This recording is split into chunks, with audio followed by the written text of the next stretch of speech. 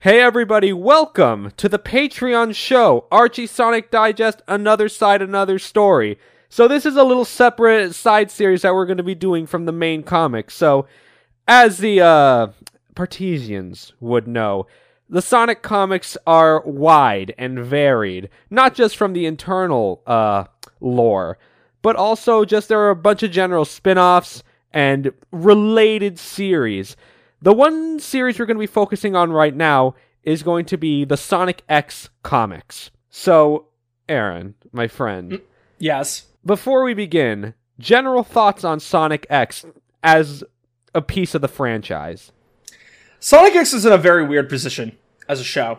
Sonic X was originally produced in Japan and was brought over by 4Kids. Now, the 4Kids dub of Sonic X, as many know, is notoriously awful. They cut a lot.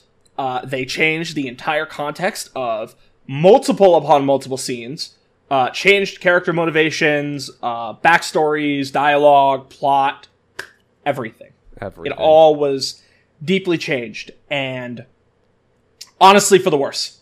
There are so many instances of this on record. The most notorious of which being in the Sonic Adventure 2 adaptation, the Super Sonic Super Shadow fight. The original fucking Japanese audio used Live and Learn when they fought the final hazard, and in the English dub, it was just their like generic ska music or whatever it was. That's the worst of it.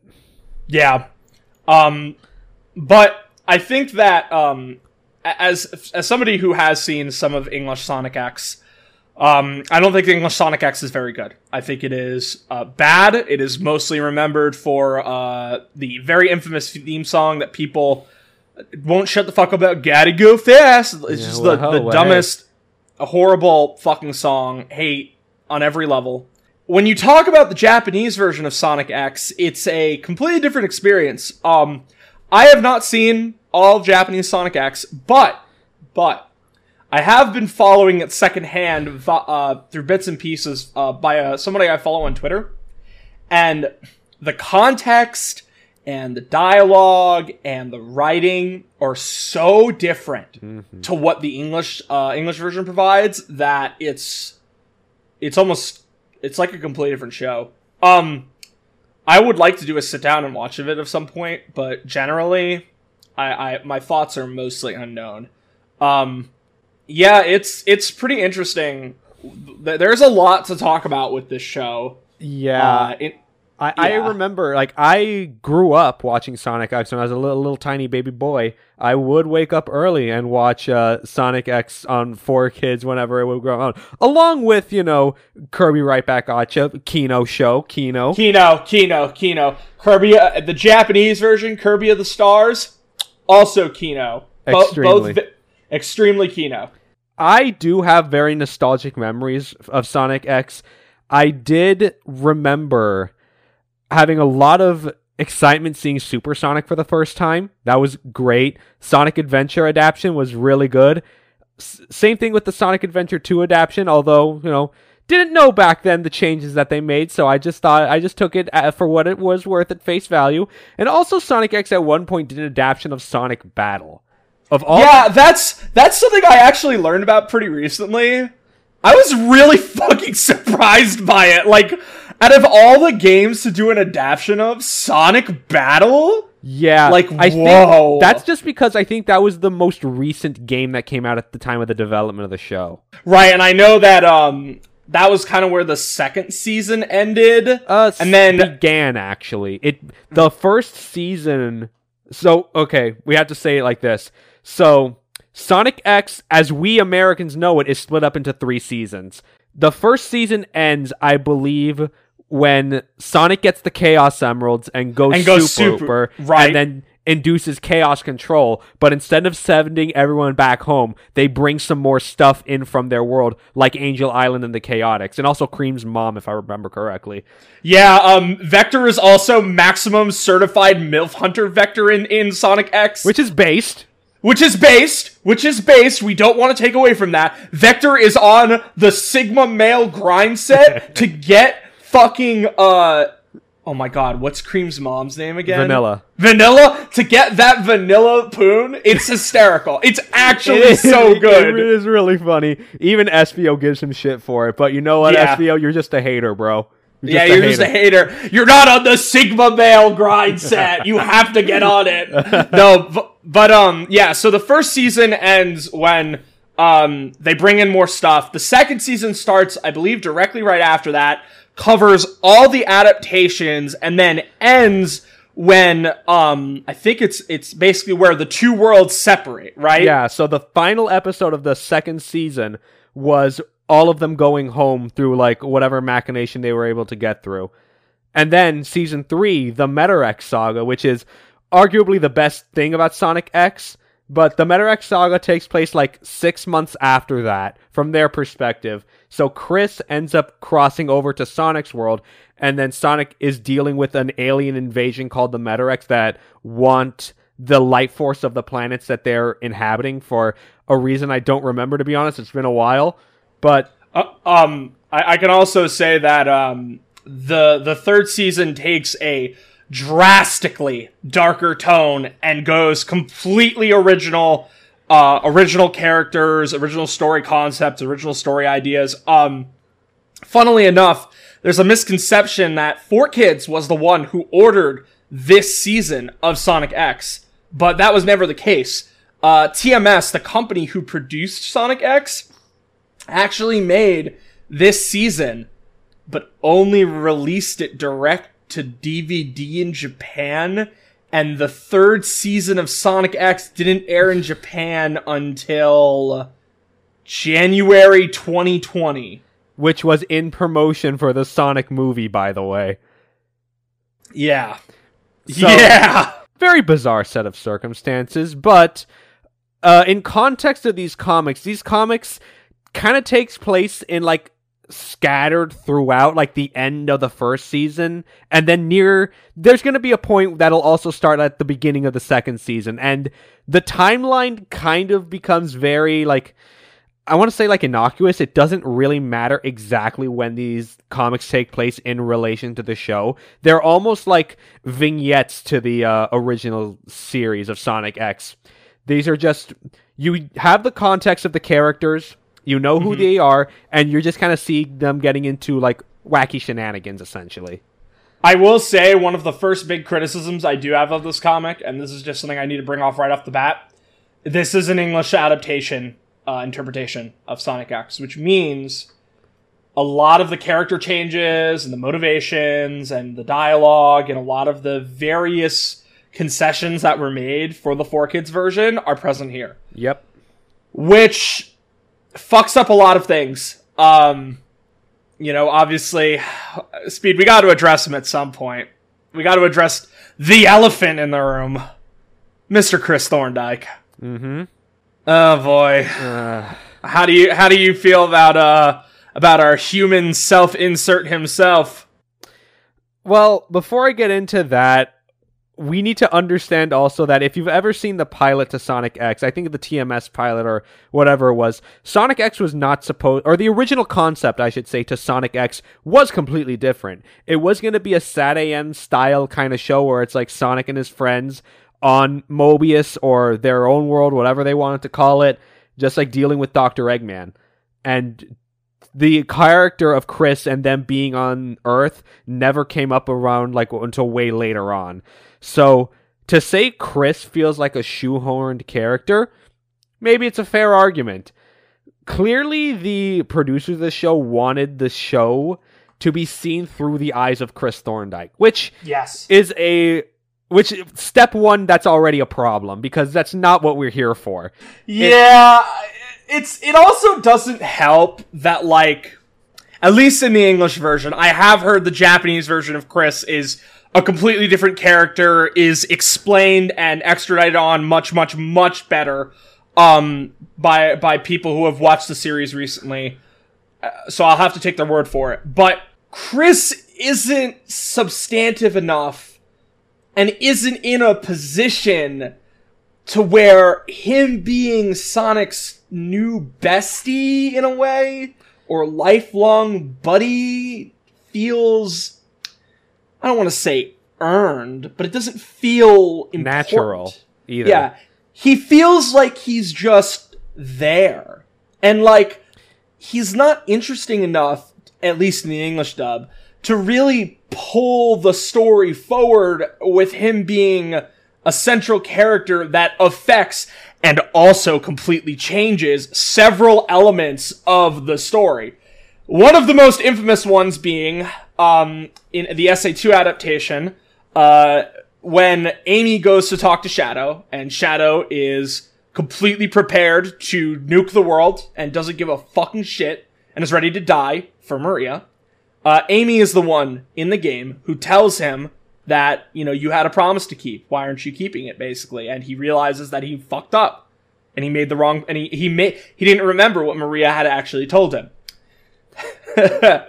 So in the English dub, or in the Sonic X, Chris is the one who tells him, and it involves Shadow bitch slapping the fuck out of Chris. Which, fair.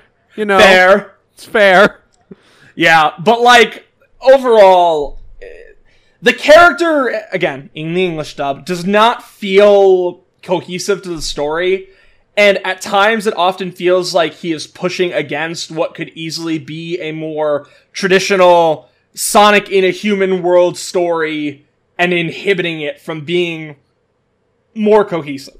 Yeah, I agree with that 100%. So, as a result, thankfully, in my opinion, there's not really a lot of Chris. There is some in the beginning, but Chris does obviously still play that role.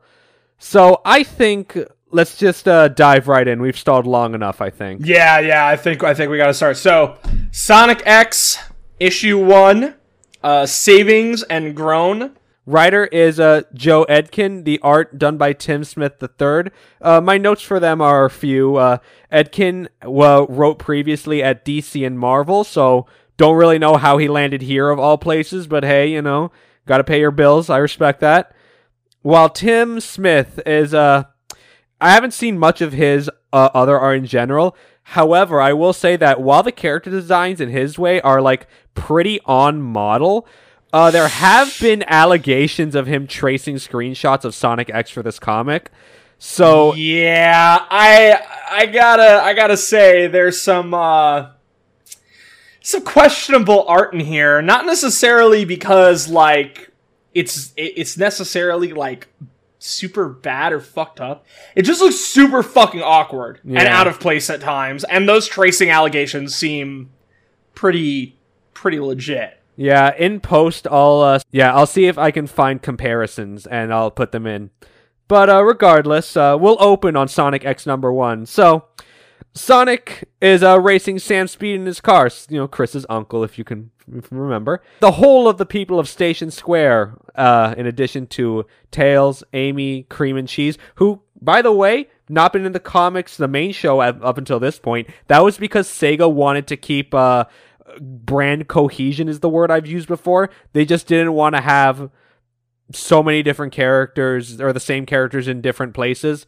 Something that they kind of still do today, which is funny to think about. But Cream and Cheese, they're here, they're there. Yeah. And also Chris is here, and also his grandpa Chuck, which it took me until reading this comic now to realize Chris's grandpa Chuck, Sonic's uncle Chuck.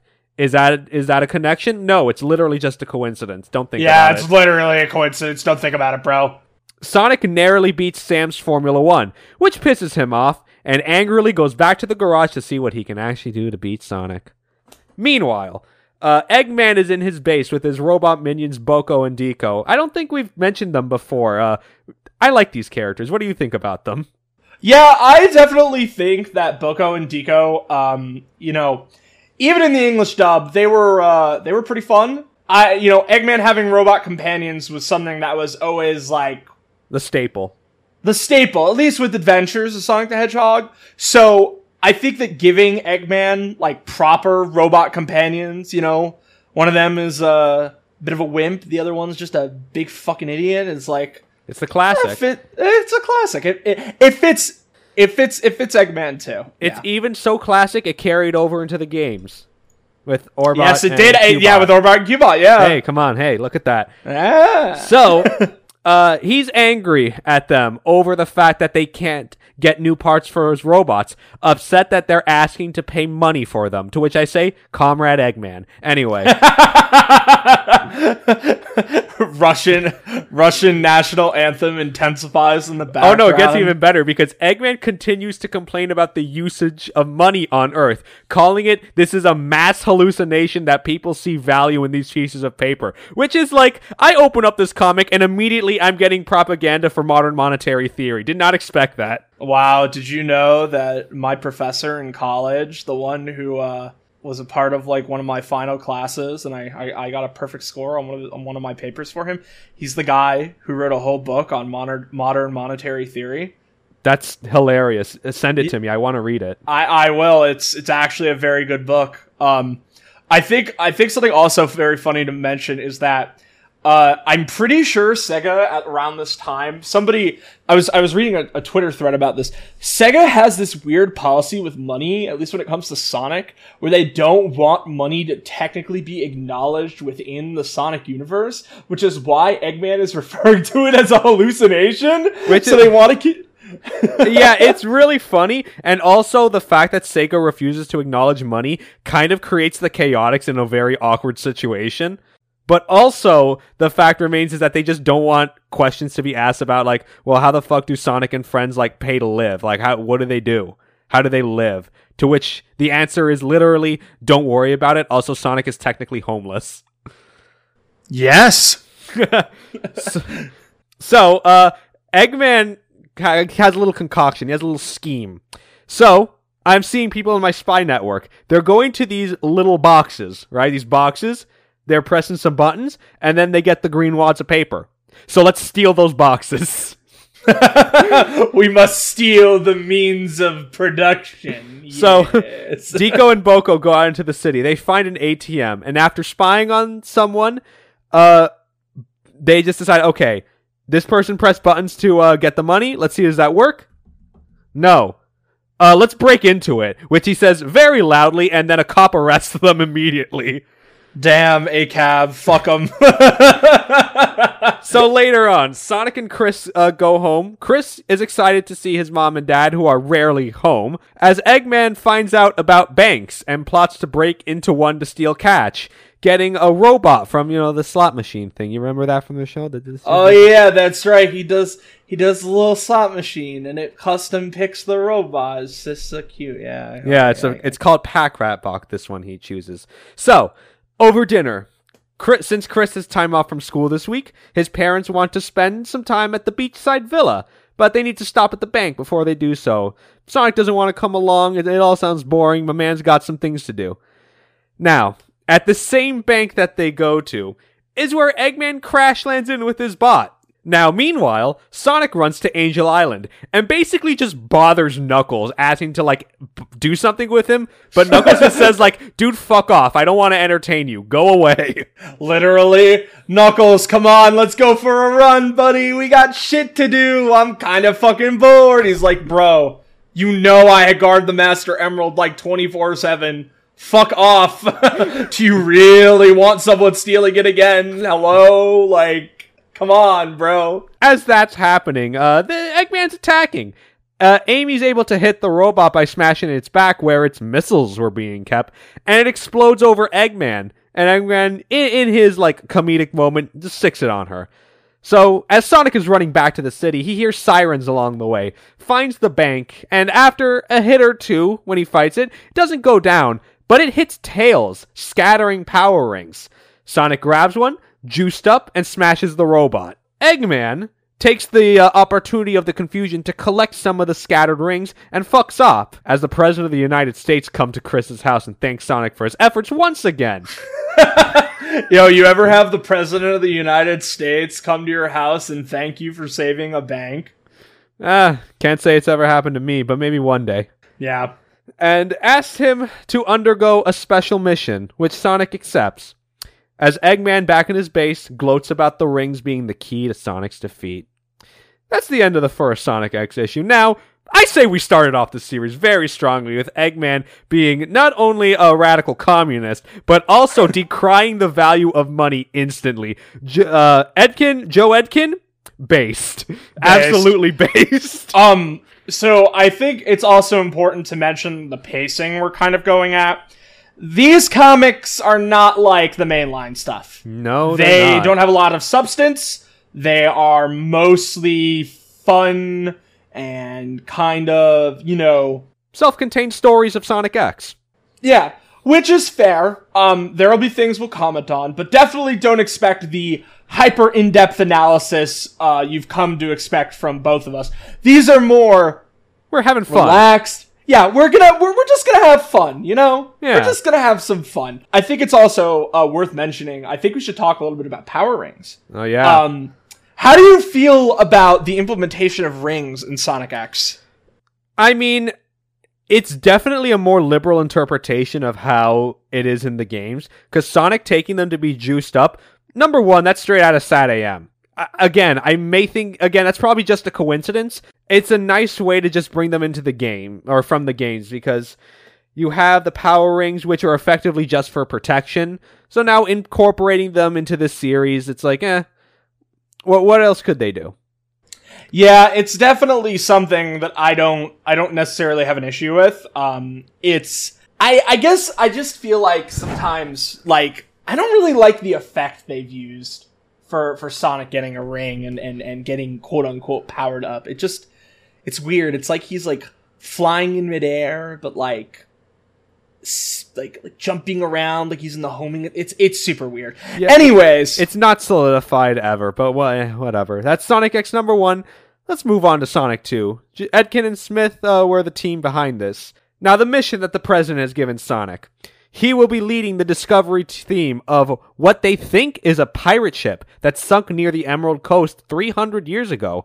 And from their detections, one of the treasures could be a Chaos Emerald. So, he'll be joined by Chuck and gun agents Topaz and Rouge. So, how do you feel about Topaz? Because... based. Lover. Yeah. It's really weird that out of all the characters to be given a partner, Rouge is the one who gets it, right? Because Rouge is already a character who is in that middle ground in the games where she does have depth and she's actually kind of interesting when you start to analyze her motives, who she is as a person, and her connection to specific people. But then the decision to just be yeah, we're hooking the thief up with the government agent. Good dynamic. They bounce off each other well. Yeah, it's fun is what it is. Honestly, if there were more Topaz and Rouge Centers episodes of Sonic X, my opinion of it would be a little higher. Agreed. Topaz is a great character. I wish that they used her more. There's talk about them finding a Chaos Emerald like this in the past. They're referring to one episode of the show where Sonic went Bowie diving and found a Chaos Emerald in the ocean. The president is aware of that situation, so that's why they're sending Sonic for this task.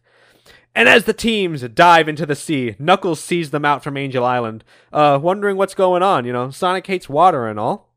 And also, I have a note here, me thinking that this Knuckles in the art looks traced. I'll see about that in post. Yeah, that looks pretty traced. So, Eggman has been seeing all this, showing that he melted Sonic's rings down into 2 AA batteries, and this will be used to power the machine to bring Sonic's down, quote, since he's fallen into the trap. And he calls them Dragon Bots. Wow. Here's an even better wow moment, another Owen Wilson moment. Sonic, Topaz, and Rouge dive down into the ship called the MacGuffin. Wow. Wow.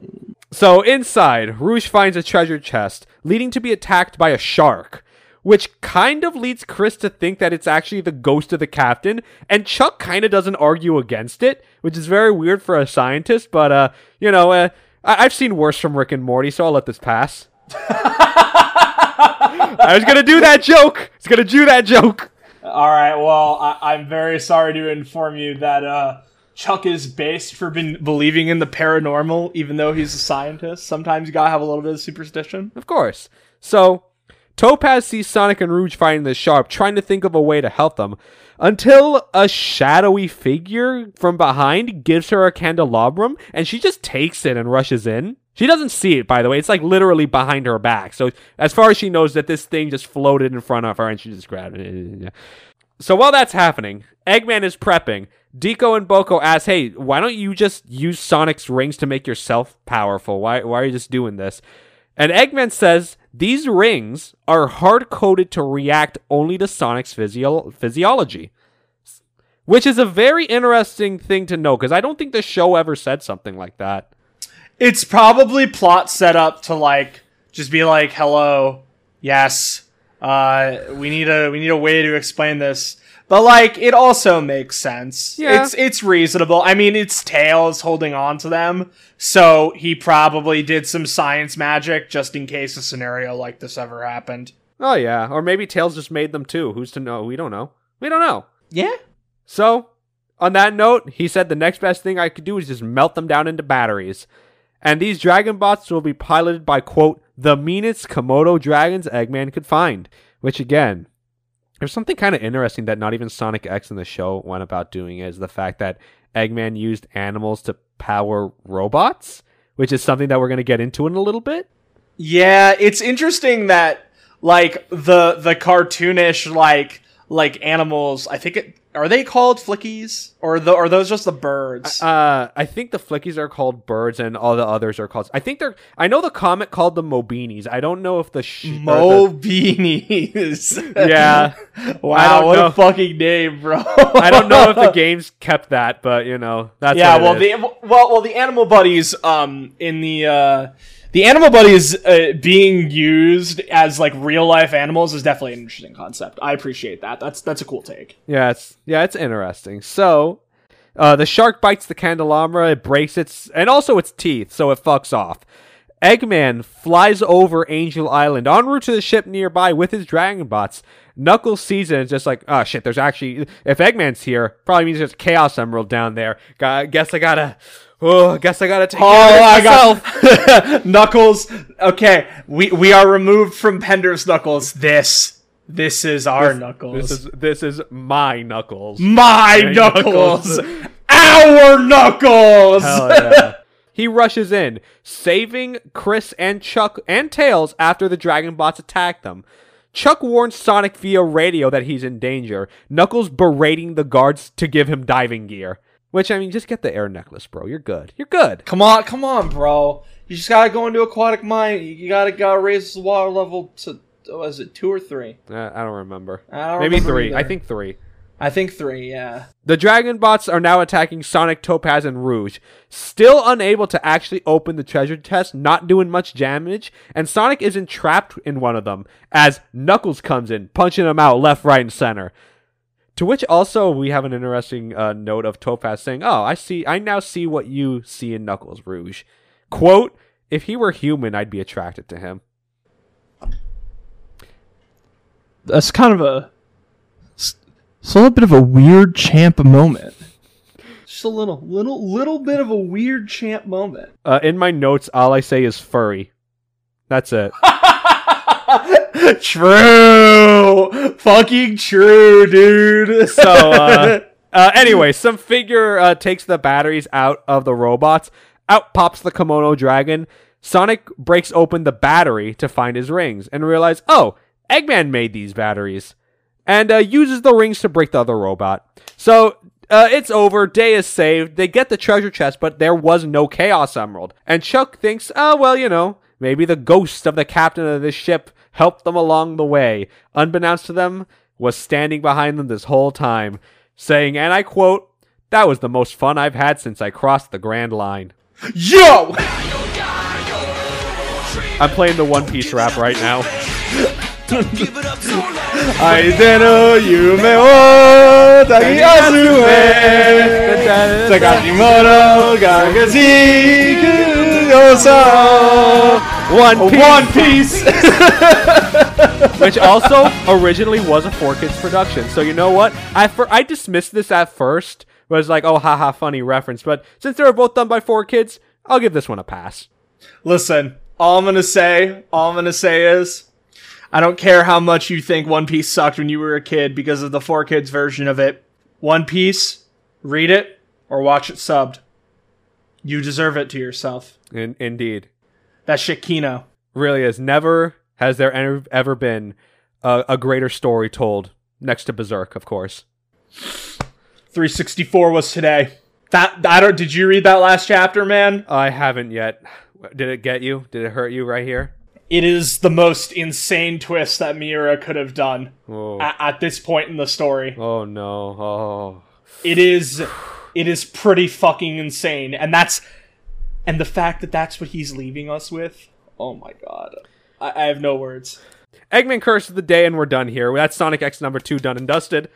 On to 3. Number 3. Same team, Edkin and Smith. So, this is an interesting situation starting off right here, because it starts off alluding to the Emerald Coast in Sonic Adventure, Sonic being chased by killer whales. Long story short, he's caught in an Eggman trap. These whales are chasing him, along with him getting thrown coconuts by the Egg Monkey robots, you know the one, all to rescue Cheese, as Eggman is just reveling what he's looking at. Quote, keeping Sonic distracted while I put my master plan into motion.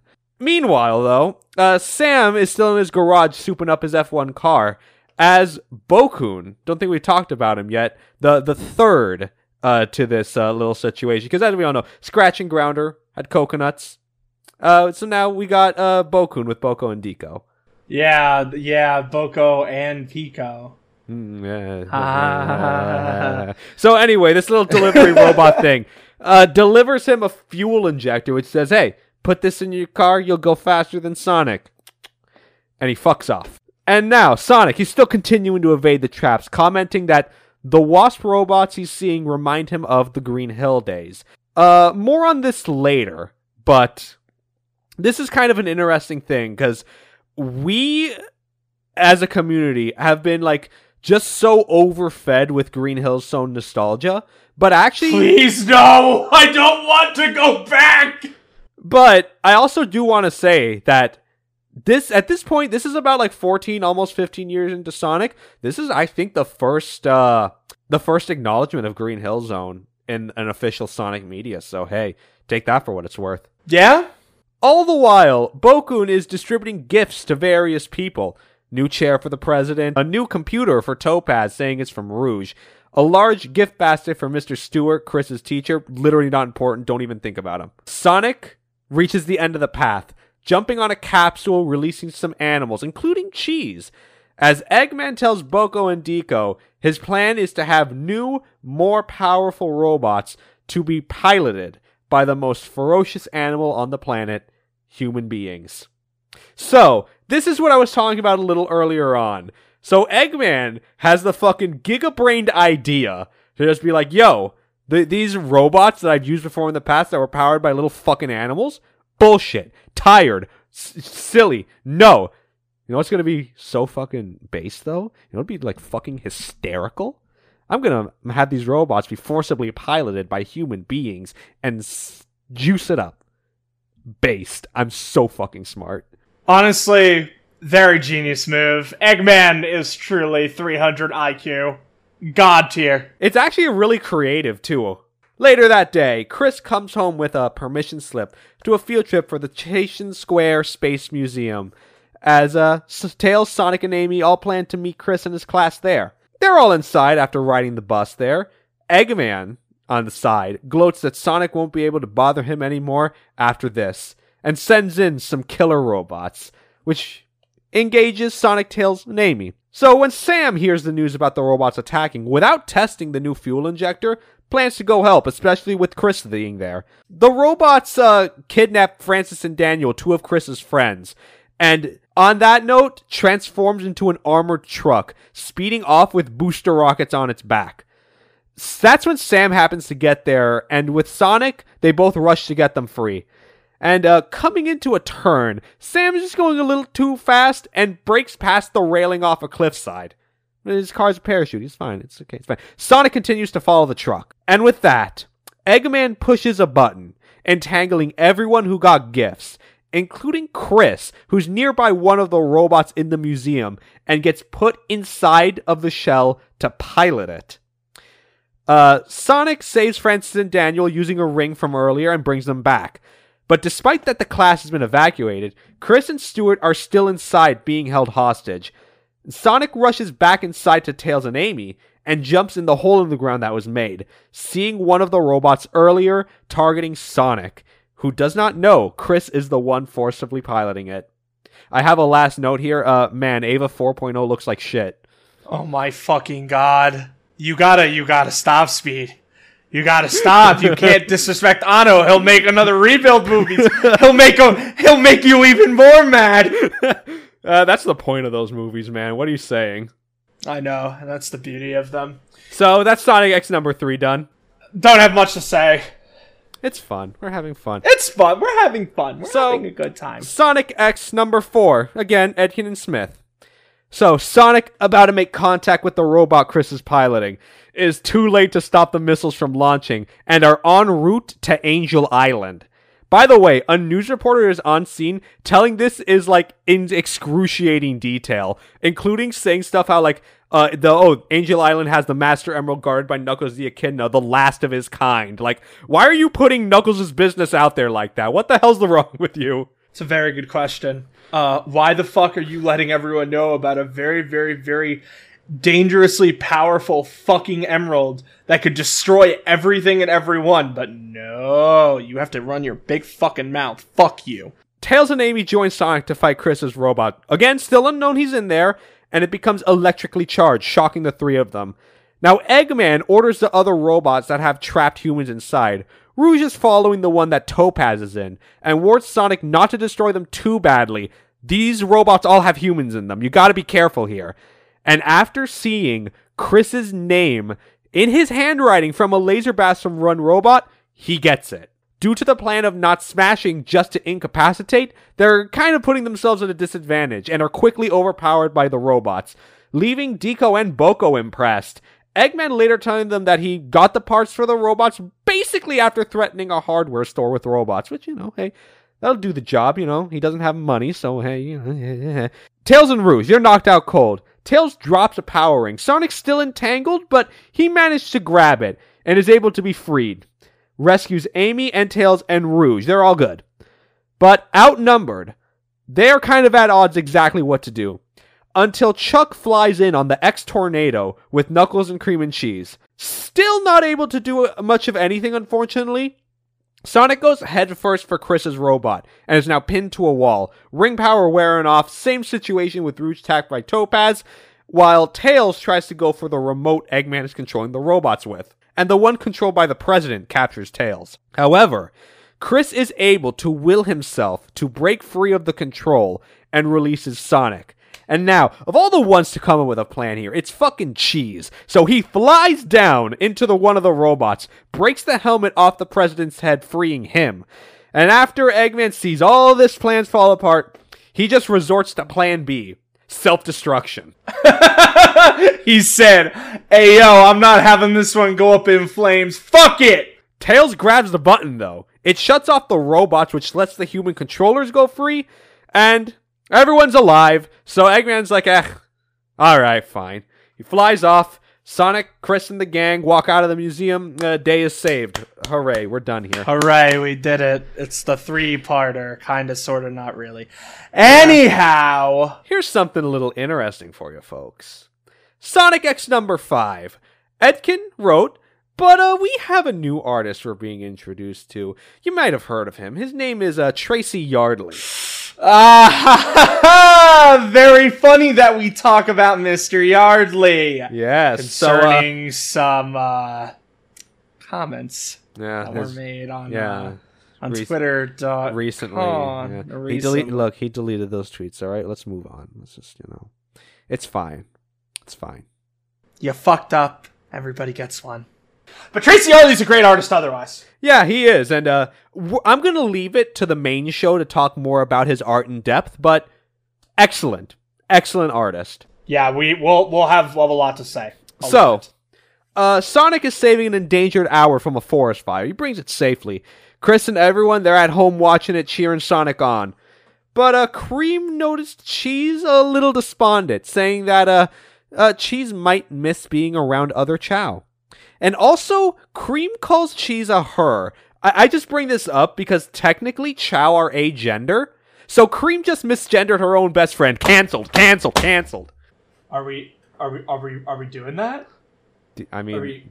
I mean, like, listen, like, I don't have a problem with that. I'm just like, are we...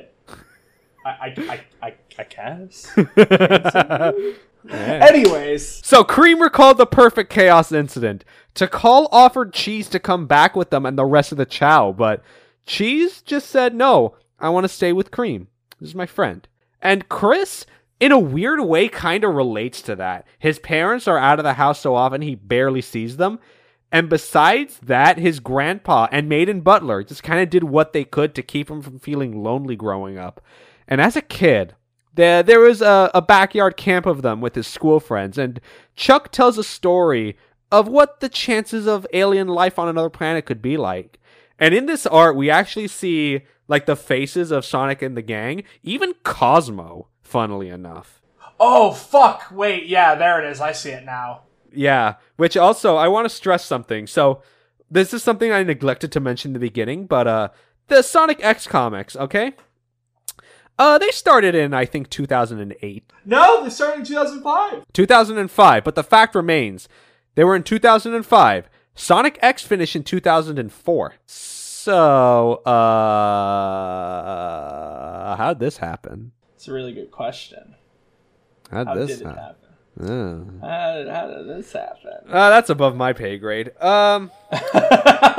So, the point is, the kids decide to fall asleep in their tent. They're kind of a little freaked out by the talk of aliens. So much so, they get spooked by Ella cleaning up. And she's like, oh, I thought you guys were asleep. Sorry. Flashback into the future now.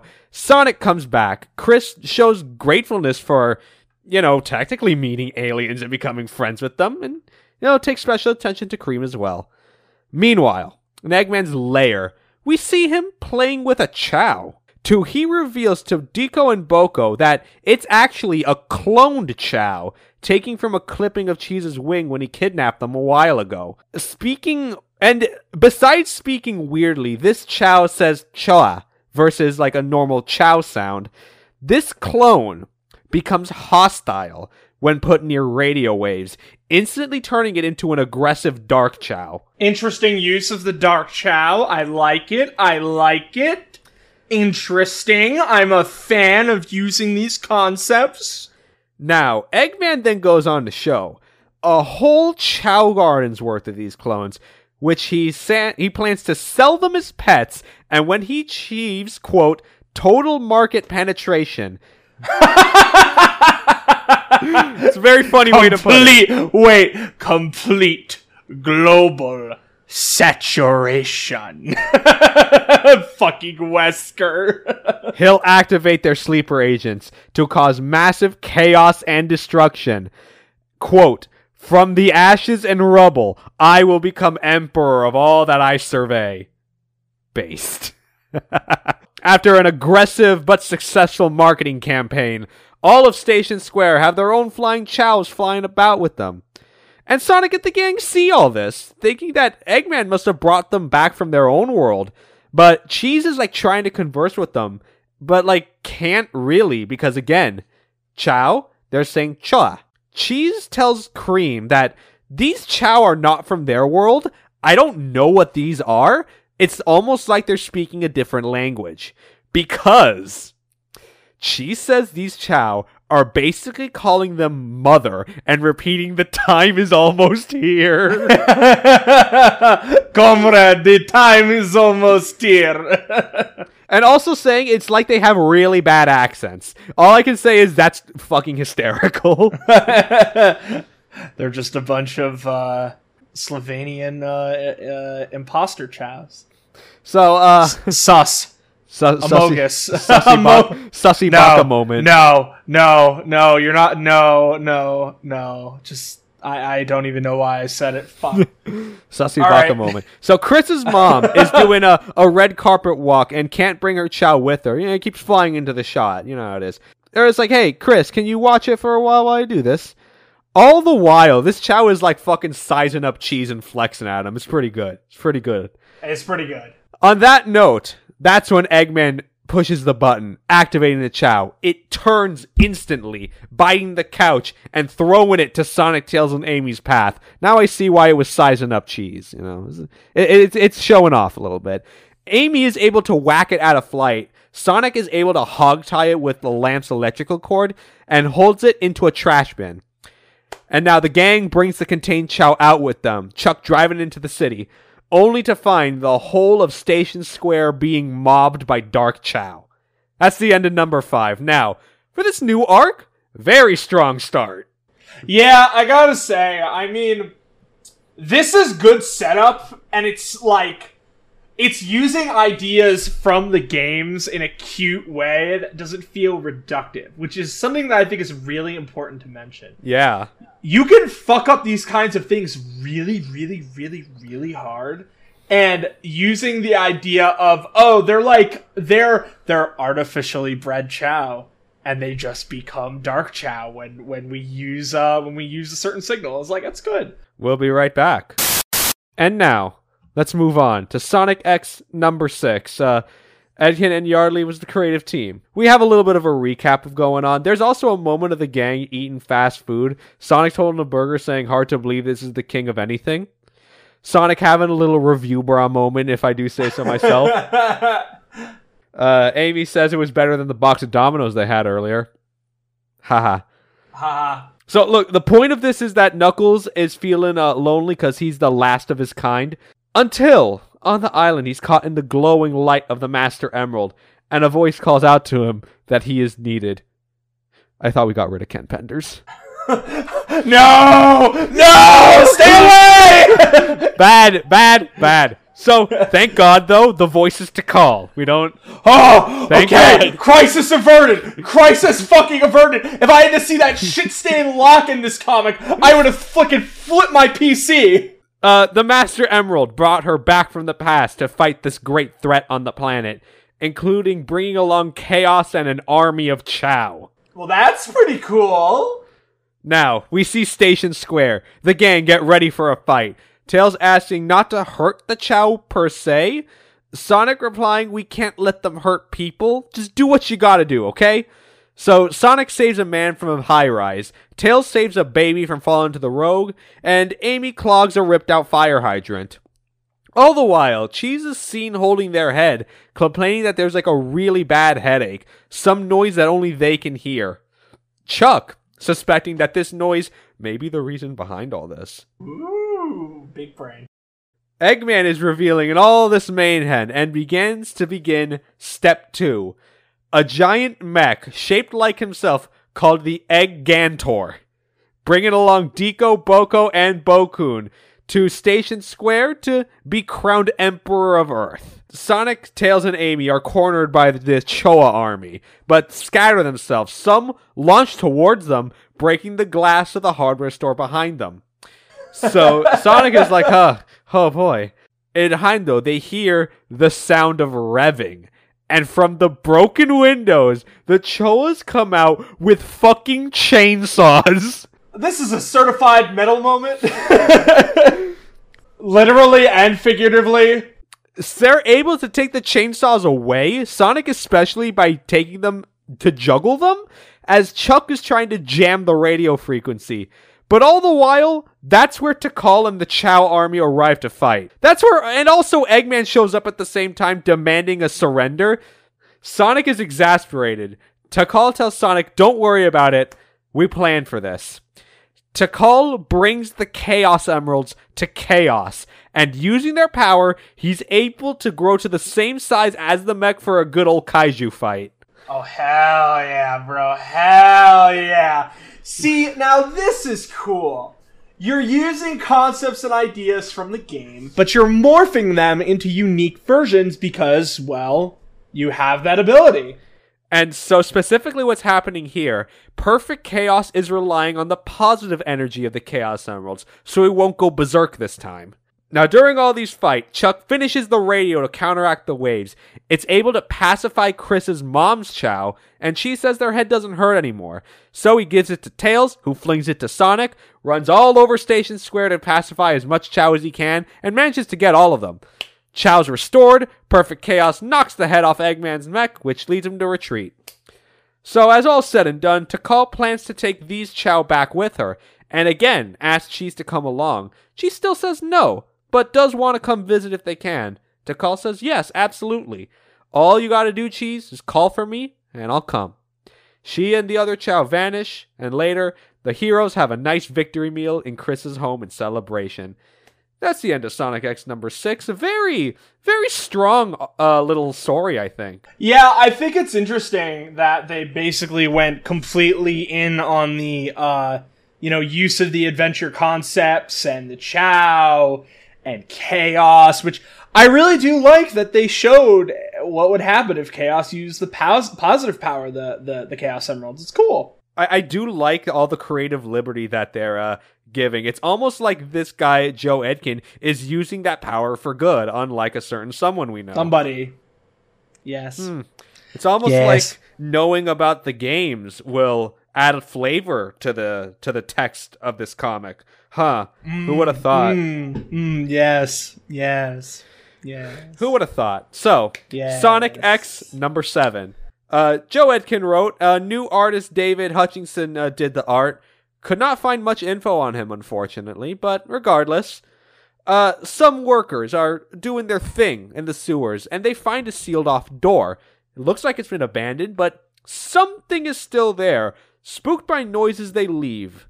Unbeknownst to them, though, a figure observes them, and by the silhouette, we see this is Emerald, the robot from Sonic Battle. Emerald, what are you doing here, buddy? You just showing up in the comic? All right. He's taking a little look. But that night, the president assigns Topaz and Rouge to investigate the issue. Their commanding officer, Westwood, he feels undermined. He feels like he should have been on that mission.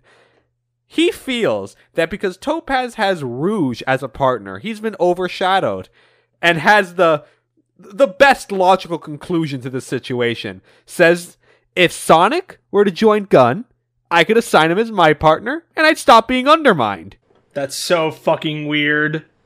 That's so fucking weird. Yeah, I don't know where, I don't know what. I think this guy's an original character for the comic, right? I don't think he was in the show. I don't think he was in the show either, off the top of my head. Interesting. So, at this moment, a grunt gives him a report about an unidentified object found buried in a desert outside the city, and tells him, hey, shut up. Shut your mouth. I'll deal with this personally. Thinking he can get Sonic to join Gun like this. Now, we move to Chris's house. It's his birthday. Chris mentions he's excited to have his friends over and to see his parents. But Chuck tells him that his mom and dad are stuck in Paris getting ready for the World's Fair and can't come back. But Chris doesn't seem to mind just having the gang, though. But at that moment, Westwood arrives to the mansion asking for Sonic, saying, Sonic, President asks you to accompany me to find potential Eggman tech in the desert. Sonic doesn't really want to go. He'd rather spend the day with Chris, but Chris is like, I'll have other birthdays, man. Just go. Don't worry about it.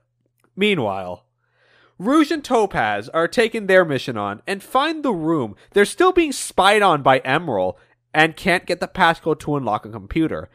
Emerald is behind a set of pipes. Rouge is suspicious of it, but he activates a speed sensor thing and is able to run fast enough away to not be caught by Rouge. Then Topaz gets a radio message saying the mission is suspended, the president has an urgent matter for them, the tunnel will be sealed off until it's completed. Westwood brings Sonic to the site, gives him a shovel, and using his speed creates a massive crater. All the while, Westwood asks Sonic, hey, what are you doing hanging out with Chris, huh? Like you're you. What are you doing hanging out with this fucking kid? And Sonic's like, well, when I first got here, this kid was the first person to give me and my friends shelter. So, you know what? Chris can hold his own, I think. He's fine. What's the problem? And there's like a little bit of a back and forth there as well of Westwood trying to convince Sonic to work with him. Which is also very interesting because specifically he says, Sonic, like, come on. Your country needs you. What are you doing? And Sonic is like, bro, my country is on another fucking planet. Shut up. You know what the best part is? This guy is just a military recruiter. Gross. Truly despicable. One of the worst jobs in human existence. Eventually, Sonic stops digging and they find a massive purple alien-looking ship. Now, Emerald follows Rouge and Topaz into their ship to fly back as Sonic and Westwood begin getting attacked by this thing. Sonic's got no rings, could be a little rough, but Westwood is clearly enjoying the moment and tells Sonic, hey man, don't break it too badly, maybe it could be some valuable stuff here. He severs the wires and it shuts down, and Westwood praises Sonic for stopping the machine with minimal damage, and slips up when he says Sonic that he should join Gun, and the president will give Sonic a lucrative job when Westwood says it was his idea to bring Sonic on. So Sonic is like, hey, wait, hold on a minute. It told me the president wanted me on this mission. Nah. You're a little liar. You're a Weasley little liar, dude. He bitches. It's really funny that this entire scene is just Sonic being like, yo, motherfucker, your lies, your bullshit. Yeah, Chris may be a little bitch, but guess what? He ain't no fucking liar. He pulls through. Don't lie, ho. So, in response, Sonic covers the machine back up and basically tells Westwood, fuck off. I don't work with people I don't trust. And as far as Westwood gets back on, him getting back to the city, Sonic says, well, why don't you try asking a friend? Although you probably don't have any. As he runs back to Chris's place for his birthday. Rouge and Topaz then arrive to the President's Hall. The President says this mission was actually for Westwood, but he's not anywhere to be found. So, it's on you now. Eggman's been spotted in Paris. Go find out what he's up to.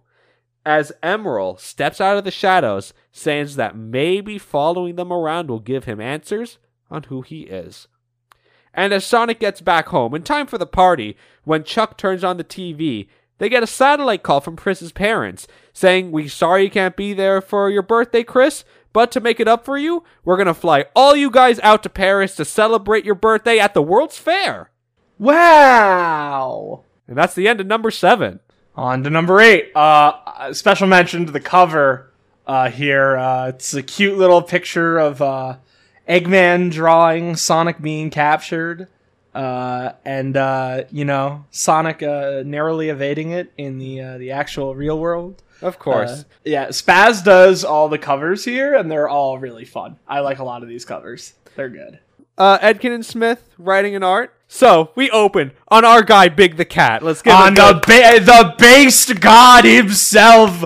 Big don't fucking care when, where, how. That motherfucker going fishing. And that's what he's doing. He's vibing in Paris. My man's fishing in the rivers of Paris. A fireworks display begins to start the opening to the World's Fair. The gang's all here. Chris's parents and, Francis, Danny, and Helen. Some of Chris's friends came along for the ride. And also Rouge and Topaz are in Paris, looking for signs of Eggman as he, Boko, Deco, and Bokun are there seemingly to enjoy the food. And Eggman's, he's in a painter smock. He's doing a little something on the side to earn the fake money. And now, in DC, the president is chastising Westwood for being unable to be contacted for the mission that he gave Topaz and Rouge. And he intends, to getting like a little bit of some kind of revenge for the situation he's been put himself in. Now back in Paris, Chris's dad reveals he's actually the headlining act for the World's Fair to reveal the Nelson Industries space shuttle and offers Chris to be the first passenger as a part of his birthday gift. Very compromising situation in today's political environment, but hey. Yes.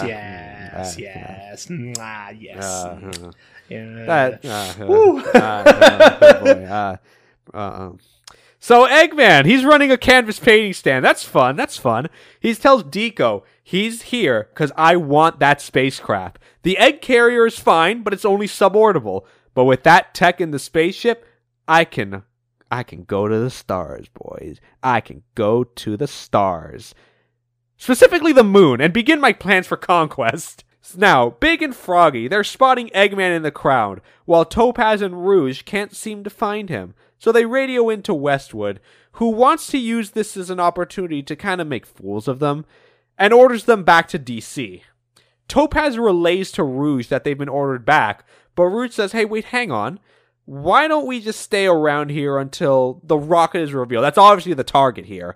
And look, I'm willing to take the heat for this, so, just play along here. So Topaz decides to say, okay, All the while, Emerald is still following them, unable to find hints on his past. And so, the moment of the reveal, Chris's mom's acting as a spokesperson for the event and pushes the button, revealing the spaceship. Everyone is impressed by it, as Eggman presses his own button, turning multiple World's Fair attractions into sentient robots, including the Eiffel Tower. I feel like that's a little bit of a bruh moment there, but they attack. Sonic, Tails, and Amy, they're springing into action. Eggman uses the chaos to try to get to the shuttle. Rouge and Topaz join in too in this little fight, Emerald trying to keep up with them. A mime robot is about to fall on top of Topaz. Emerald figures he can't let her die, so he breaks the head of the robot, saving her. So Chris now sees a dog tied to a pole. Tanaka, his butler, pushes both him and the dog out of the way of a runaway roller coaster, crashing about 5 feet away. But this dog is still barking at something, which is a robot constructed out of the Eiffel Tower, as previously mentioned. As our man Big catches up to Eggman. Big, okay, so what Big actually says when he says is, you're gonna steal the shuttle thingy? That's not nice. But what he actually said was, "Who was in Paris, Dr. Eggman?" No! And he runs away because he can't answer! No! Big hit him with the catch-22, bro! You can't answer! Which, so what exactly happens is like, okay, he runs off, and Big is like, nah, bitch. He reels him in, brings him back. Who was in Paris? Who was in Paris, doctor? And it's just like, all right, you caught me. What are you gonna do? How are you gonna stop me from stealing the shuttle, huh? Leading Big to fucking punch him in the nose. He just keeps repeating it, man. Who was in Paris? Who was in I'm sorry. I saw this issue took place in Paris, and I saw Big, and I was like, this is the target. Target acquired. Target acquired. And now, the Eiffel Tower robot is about to crush Chris and the dog. Sonic rushes in, ties it up, giving Chris time to free the dog. Tails and Amy find Rouge and Topaz, the latter of which saying they're looking for Eggman as well. And it didn't take long for Eggman, still holding his nose, to be noticed he's running into the Hall of Mirrors, being chased by Big. He's not giving up on that. He wants the answer to that question. Emerald notices Eggman, and after processing the information, recognizes Eggman as his master. They all run into the hall. Amy's just like indiscriminately smashing mirrors left, right, and center whenever she sees Eggman on one. And after Sonic explaining to fight Eggman, Emerald, right behind them, says, "Oh, in order to protect my master, the blue one must be destroyed." Yeah, and he just casually pulls out a giant fucking cannon out of his fucking chest. And that's the end of number 8. Oh, we got 2 more, right? You got two more. Sonic X number 9. Emerald's about to attack Sonic. Sneak attack moment. As a spider robot breaks the roof, trying to attack Sonic. Sonic rushes into it to do a little bit of damage, which leaves Emerald to start processing some of Sonic's abilities. While the gang is distracted, Eggman tells the robot lackeys, just go to the shuttle and grab it. Just go. And in the attack, the floor caved in, trapping Chris, Tanaka, Rouge, Topaz, and Big under the sewers. And after screaming for some help, Sonic grabs a power ring, burrows underground, and gets them out to safety. Both Sonic and Emerald, latter of which copying his abilities, are fighting to break the spider bot, Emerald seeing it as a threat to Eggman as well. So Tails, Amy, and Rouge go back into the sewers to get Big and Froggy as Topaz and Tanaka take Chris to safety. The three lift Big out as he casts his fishing line to get Froggy. Sonic and Emerald are ripping apart the robot's legs as Eggman is getting nearer to the shuttle. He's stopped by Chris's mom and dad. Chris's mom manages to hit Eggman again in the nose, bragging that Jackie Chan himself taught her self-defense. To which he responds by entrapping them in a net, giving Deco and Boko the keys to the egg carrier. They fly it out to Egypt to the hideout there, as Bokun and him steal the shuttle. So this robot is finally disabled. Sonic's saved by Tails in the fall, but Emerald is severely damaged. One hand is torn off, and he's unable to process his surroundings. The only comprehensible thought is to find his master. He sees Eggman taking off with the shuttle. Chris is like, oh, well, it's okay. My dad can build another one. Casually saying that. In this economy? This economy, bro. Topaz says, like, yeah, well, Gunn can probably recover it. All the while, Eggman overhears Eggman on the shuttle, copies the information of the rocket boosters, which generates a jetpack on his back to catch up to the shuttle. Emerald, like, spider crawls his way, breaks into it, calls Eggman Dr. Robotnik asking him for help. Bokun is like, what? Who's that? What are you talking about? And Eggman, upon seeing this robot, says like, oh, maybe this can be a new weapon to fight Sonic with. And once we're in Egypt, I'll disassemble him. And so, the broken robot falls into the sewers. Sonic is like, well, no harm, no foul. No one was in there anyway. Chris's parents are rescued. Westwood revels in the fact that Rouge and Topaz disobeyed his direct orders and rubbing salt in the wound that he found blueprints in the lab they were originally tasked to investigate. And the president will be hearing about the situation. What a bitch. Fuck this guy. He's literally so cringe. Holy fuck. Despite all this, it was a fun day for the gang. Cream thought that maybe the shuttle could take them back to their world, but oh well. Oh well. And even Sonic says, hey Chris, maybe one day you should come to our world. You'll see real excitement there. Which again, this comic came out after the third season was finished, so like, hey, you know. Yeah. Hey, you know. There you know. So, we have arrived at our final issue for this episode. Yes, we have. Issue number 10. And ironically enough, it is celebrating Sonic's 15th anniversary. Ooh, gee, I wonder what else came out on Sonic's 15th anniversary. I don't know, I'm drawing a blank. Oh, you know what came out recently? Funny we talk about Sonic's 15th anniversary. Project 06. You play that yet or nah? I played an older version, haven't gotten around to the Shadow update. Yeah, I played the Sonic stuff. It's pretty good. I'm probably going to play the Shadow stuff this weekend. Alright. Yeah. Alright. But yeah, Sonic's 15th anniversary. So, let's see what the party's about. Number 10. Edkin wrote, Yardley did the art. Remember how I said the comic, the timeline kind of wavers back and forth, doesn't really matter? So now we're getting some solidity here. Now this comic onwards is going to take place around season 2-ish, because now the Chaotix and Vanilla are here.